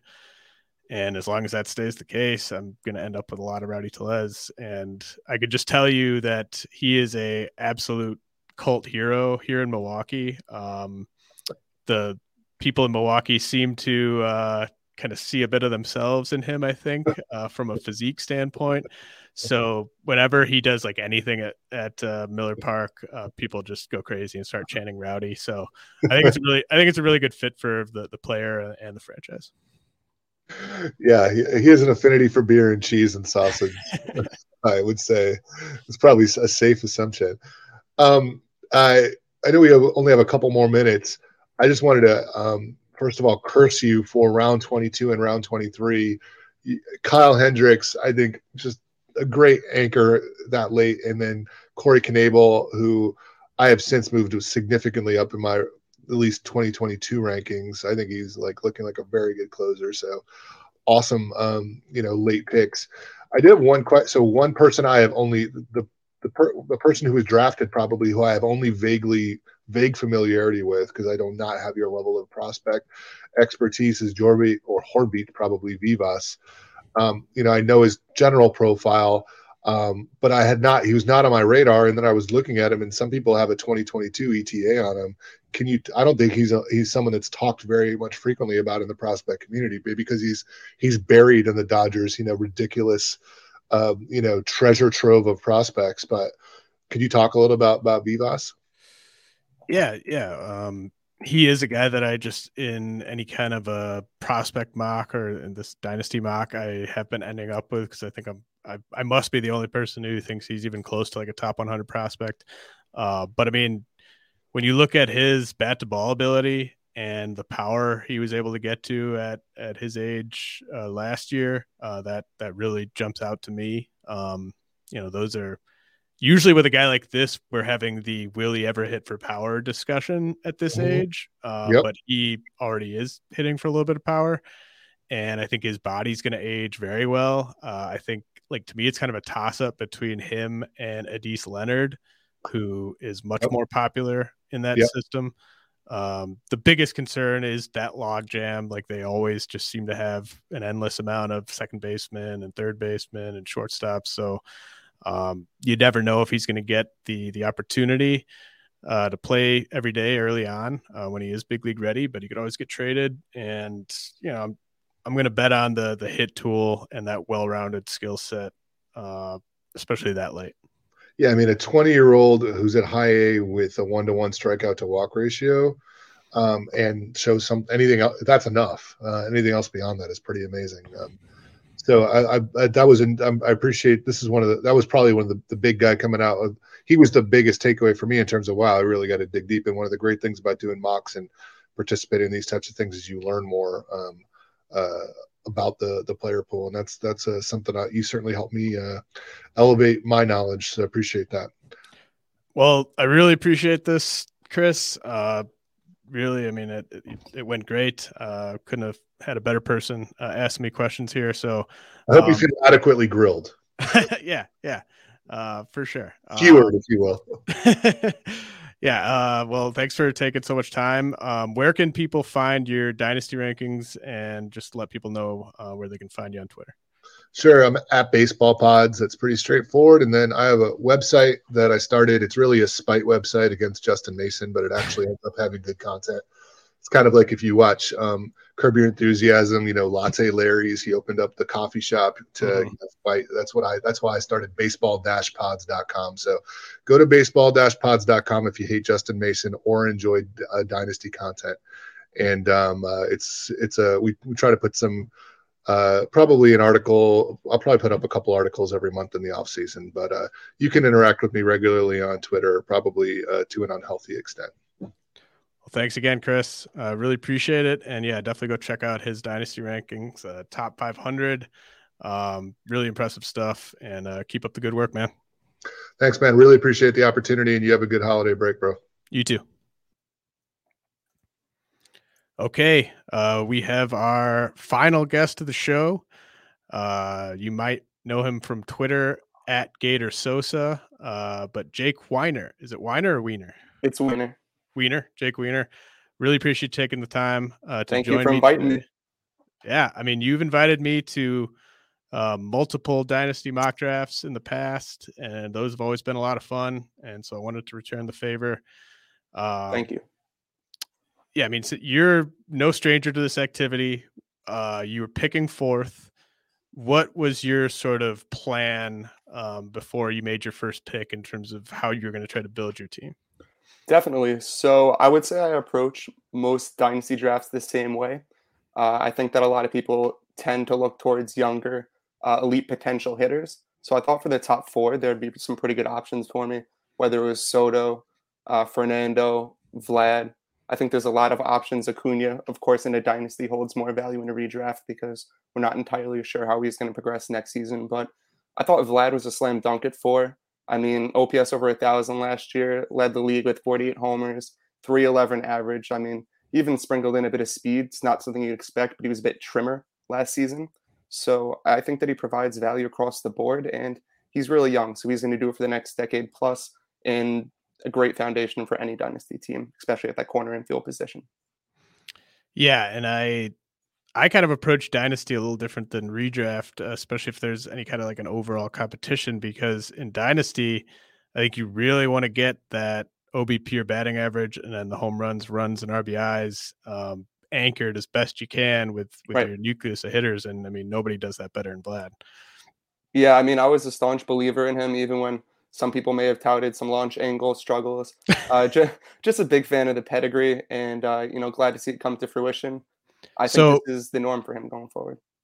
So in the second round, you were picking basically towards the end of the second round. You took Jared Kelenic. How much did you have to think on that one? Was it a tough call? Who were you deciding between there? Sure. So being that this was a 20-team draft, kind of having, a bit of a plan. After I picked Vlad with the first pick, there is 5 starting outfielders in this. So I was thinking that maybe I could go with an outfielder, or sometimes in dynasty drafts, pitchers tend to fall. So I definitely wanted to prioritize getting an ace or 2 in this draft. So that was an option. But I did think that Kelenic was the most enticing outfield option to me. I love his upside. He's a 5-tool prospect. And, it could almost be the same ilk as Vlad, where he was really highly sought after. There was a bit of struggle where people were down on him just a bit. And I believe that I got him 37th overall. In a 20-team league with 5 starting outfielders, I think that's tremendous if he pans out the way I think he can. Yeah, I mean, he was a guy that would have gone top 20 in almost any dynasty startup if we were doing this exercise a year ago. Yes, I would say so as well. I picked him maybe a little after 20, but I definitely picked him last year higher than 37. So I'll gladly take him when he falls at the 37th here. And you got your ace in Lucas Giolito in the third round. How did you sort of view that, like, sort of tier of aces at that point? Was he one of the last guys left for you? Was he the one you were hoping would make it back? Sure. So in terms of, I guess, kind of circling back to the second round, like, you never really know in a dynasty if some pitchers are going to fall. I think in a 20 team with some sharks like we had in this draft, I kind of knew that wasn't going to happen. So yeah, Lucas Giolito is definitely still an SB1 that I think can be targeted. In 15 drafts, you're probably not going to get him in the second round. Last year, he was getting plugged at the tail end of the first. I think he still has that amazing stuff. He flashed throughout the year. I think the pitching coaching is definitely a plus for him because it was his high school coach. He's got nasty stuff, and I think at his age and his pedigree, definitely a good spot to pick a pitcher there, especially going first base and outfield with the first 2 slots. So from there, you went CJ Abrams in the 4th, Luis Castillo in the 5th, Gavin Lux in the 6th, Joe Adell in the 7th, Dalton Varsho, Lance McCullers, Luis Matos. So, I'm looking at this core, and I don't think you realistically are going to try to compete in year one. Is that correct? Right. So I know that a lot of drafts and people are drafting, there's a fork in the road where it's you're kind of determining how your draft's going to go.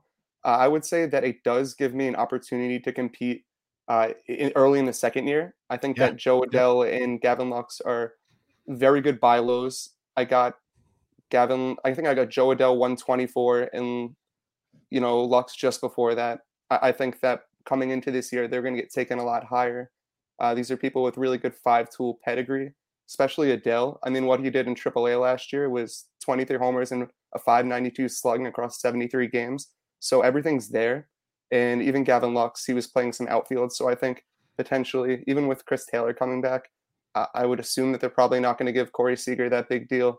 He's going to get increase in playing time. He just turned 24 and he'll be 24 at the start of the season. So I think those are both particularly good buy lows. And just to touch on one more player that you mentioned at the top of that, CJ Abrams, I think, is particularly an ideal complement to somebody like Vlad because he's going to give you a really hot bat. He's blazing on the base paths, and I think he has some blossoming power too. So I think that he could gain some outfield eligibility due to Tatis currently there. And he even played some second base for the first time in his professional career in 21. So he's a fantasy monster in the making with an ETA that could potentially be pushed due to his pure talent. Was Abrams the fork in the road that you were kind of referencing?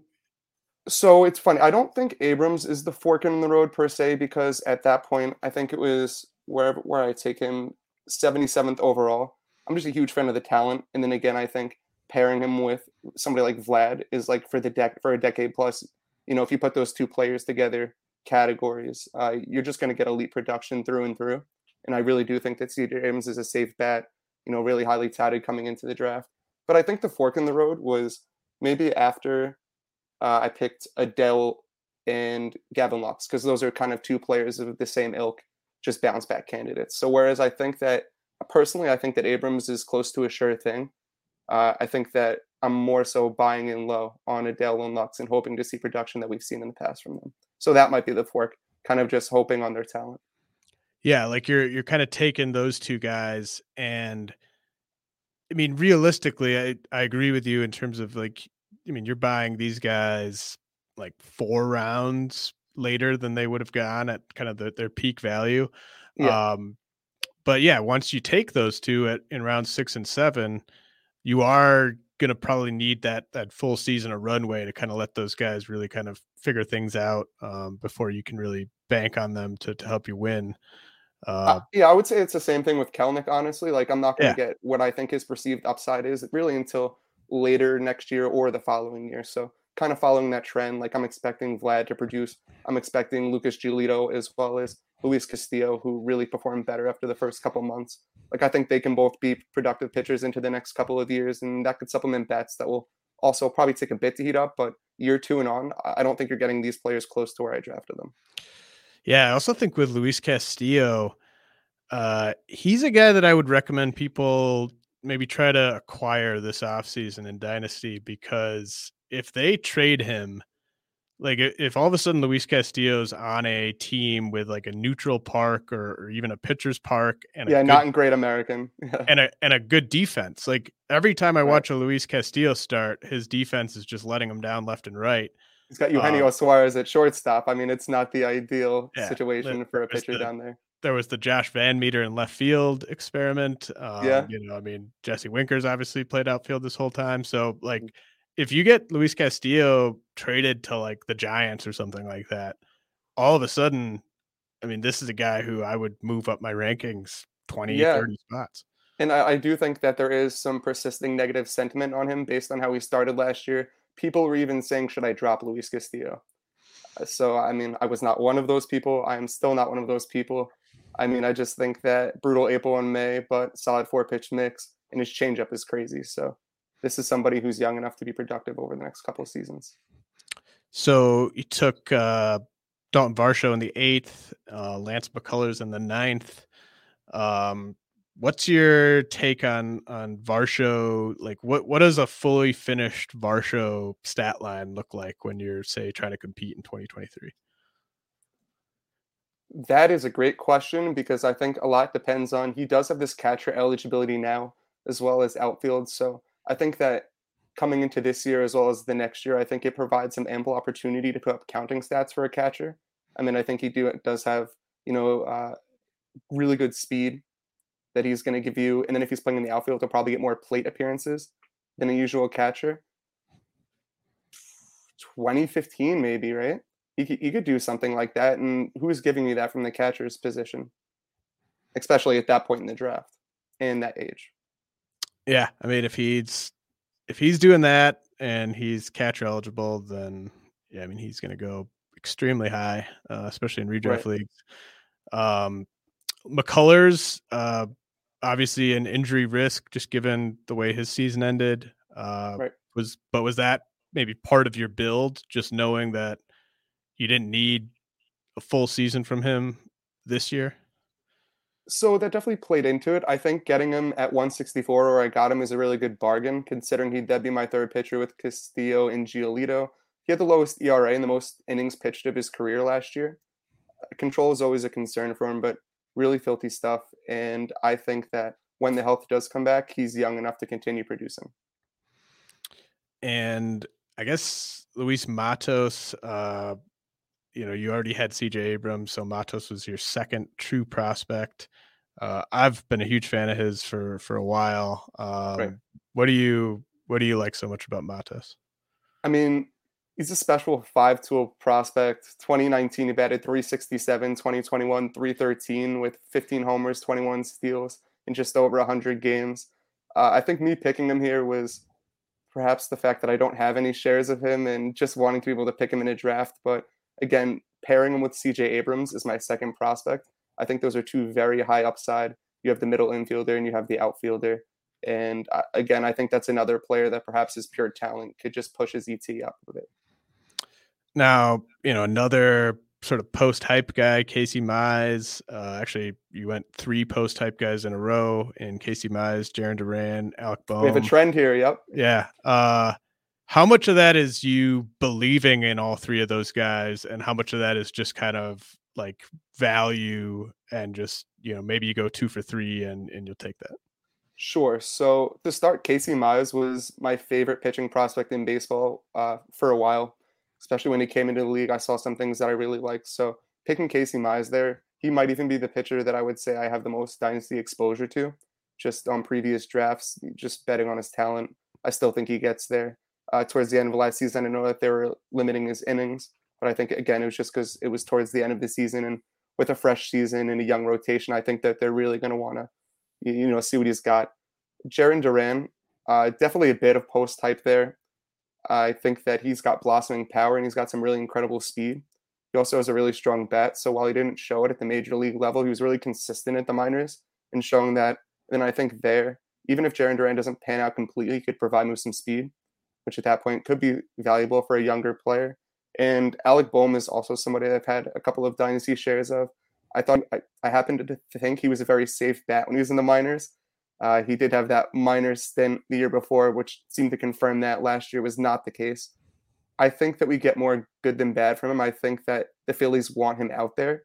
He's been working on his fielding, so that will definitely help, as well as the DH coming. But I think at that point in the draft, given a corner infielder with that much upside, it was 244 that I got him.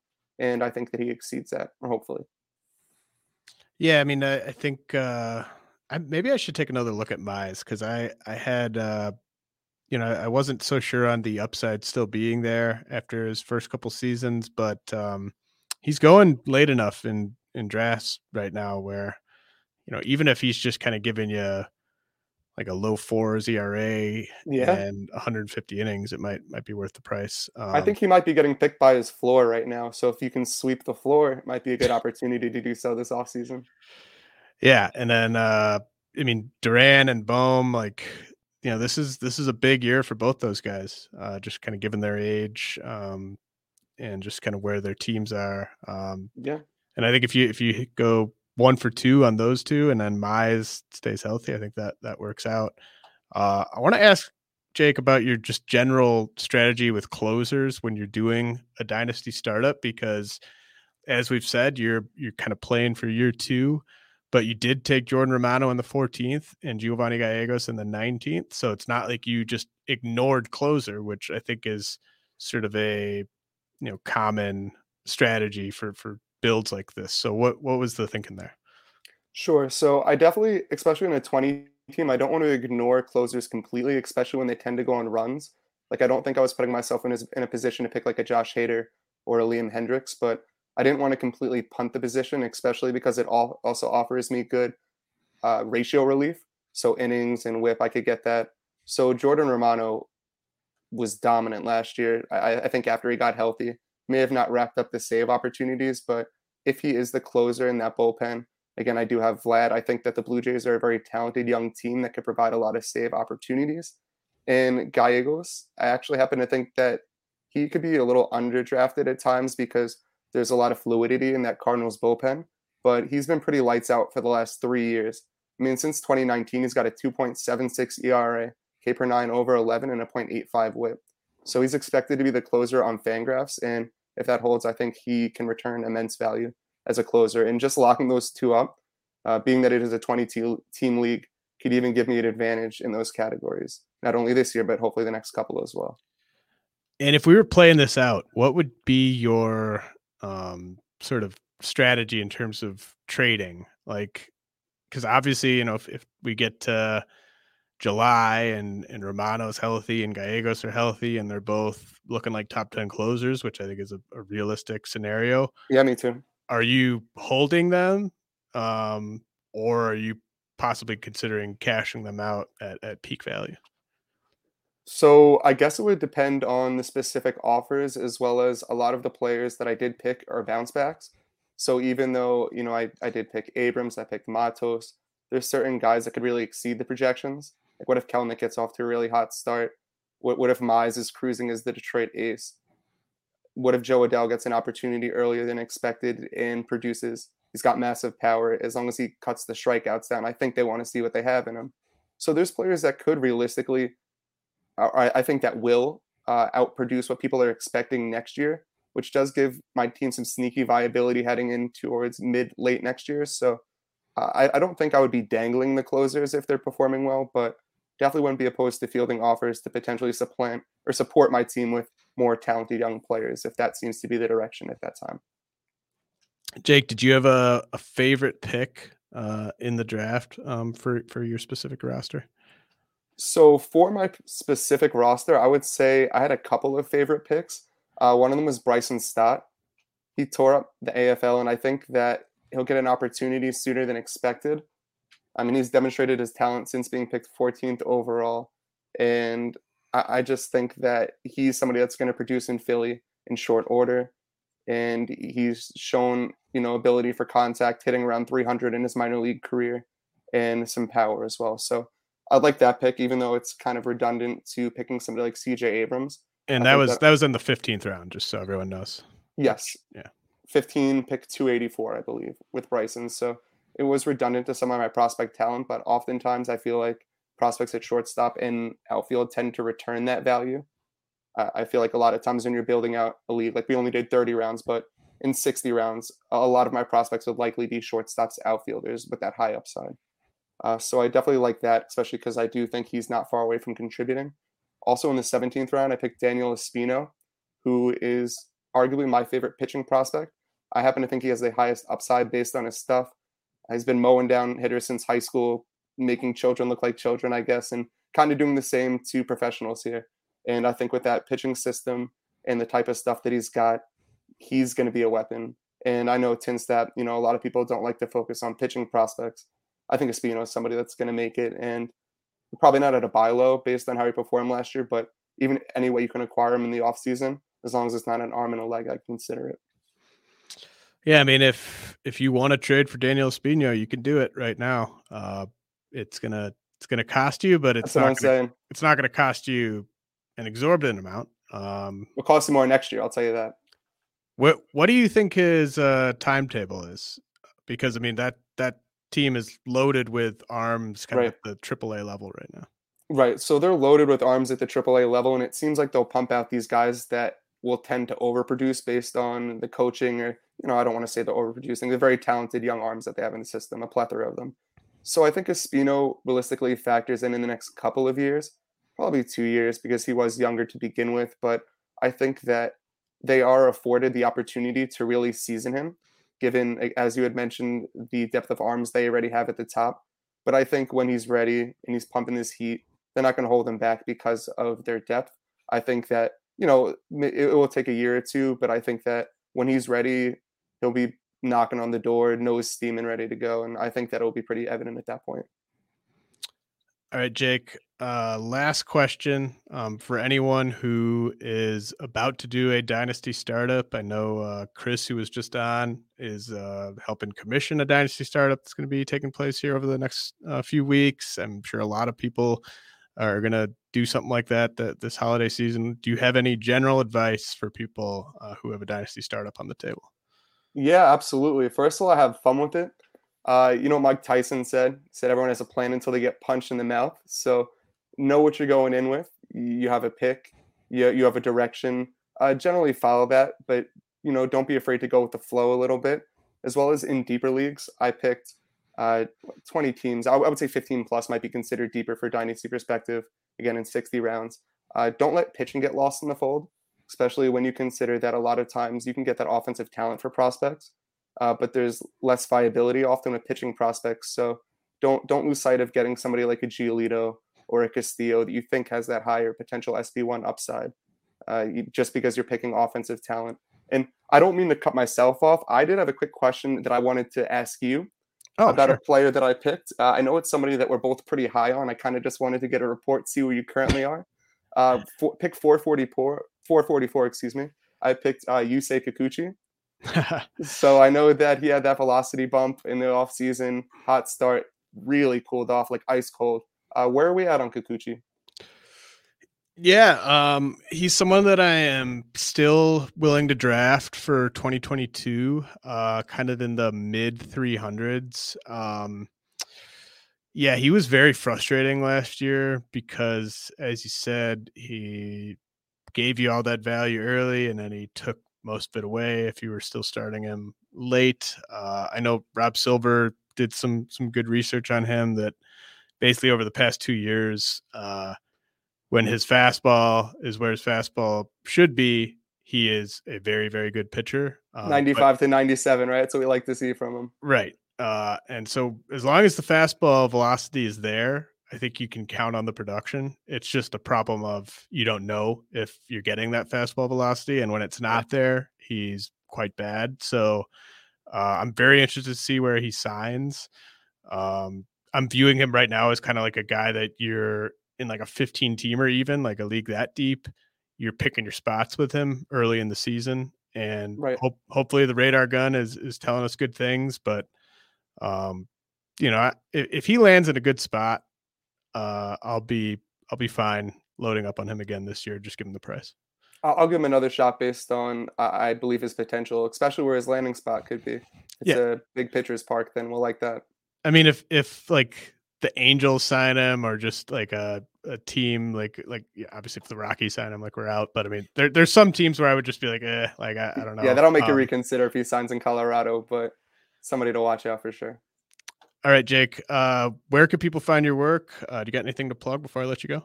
Yeah, absolutely. You can find me on Twitter, Gator Sosa, always talking baseball, as well as writing for Prospects 1500. I cover the Rays organization, and in January, we are doing our annual top 50s, one each day per each organization. So keep a lookout for that, and we'll be posting an article shortly on Rays offseason acquisitions. Awesome, man. Really appreciate you taking the time. This has been the RotoWire Fantasy Baseball Podcast brought to you by WynnBET, and I'll be back next week to wrap up the RotoWire Dynasty mock.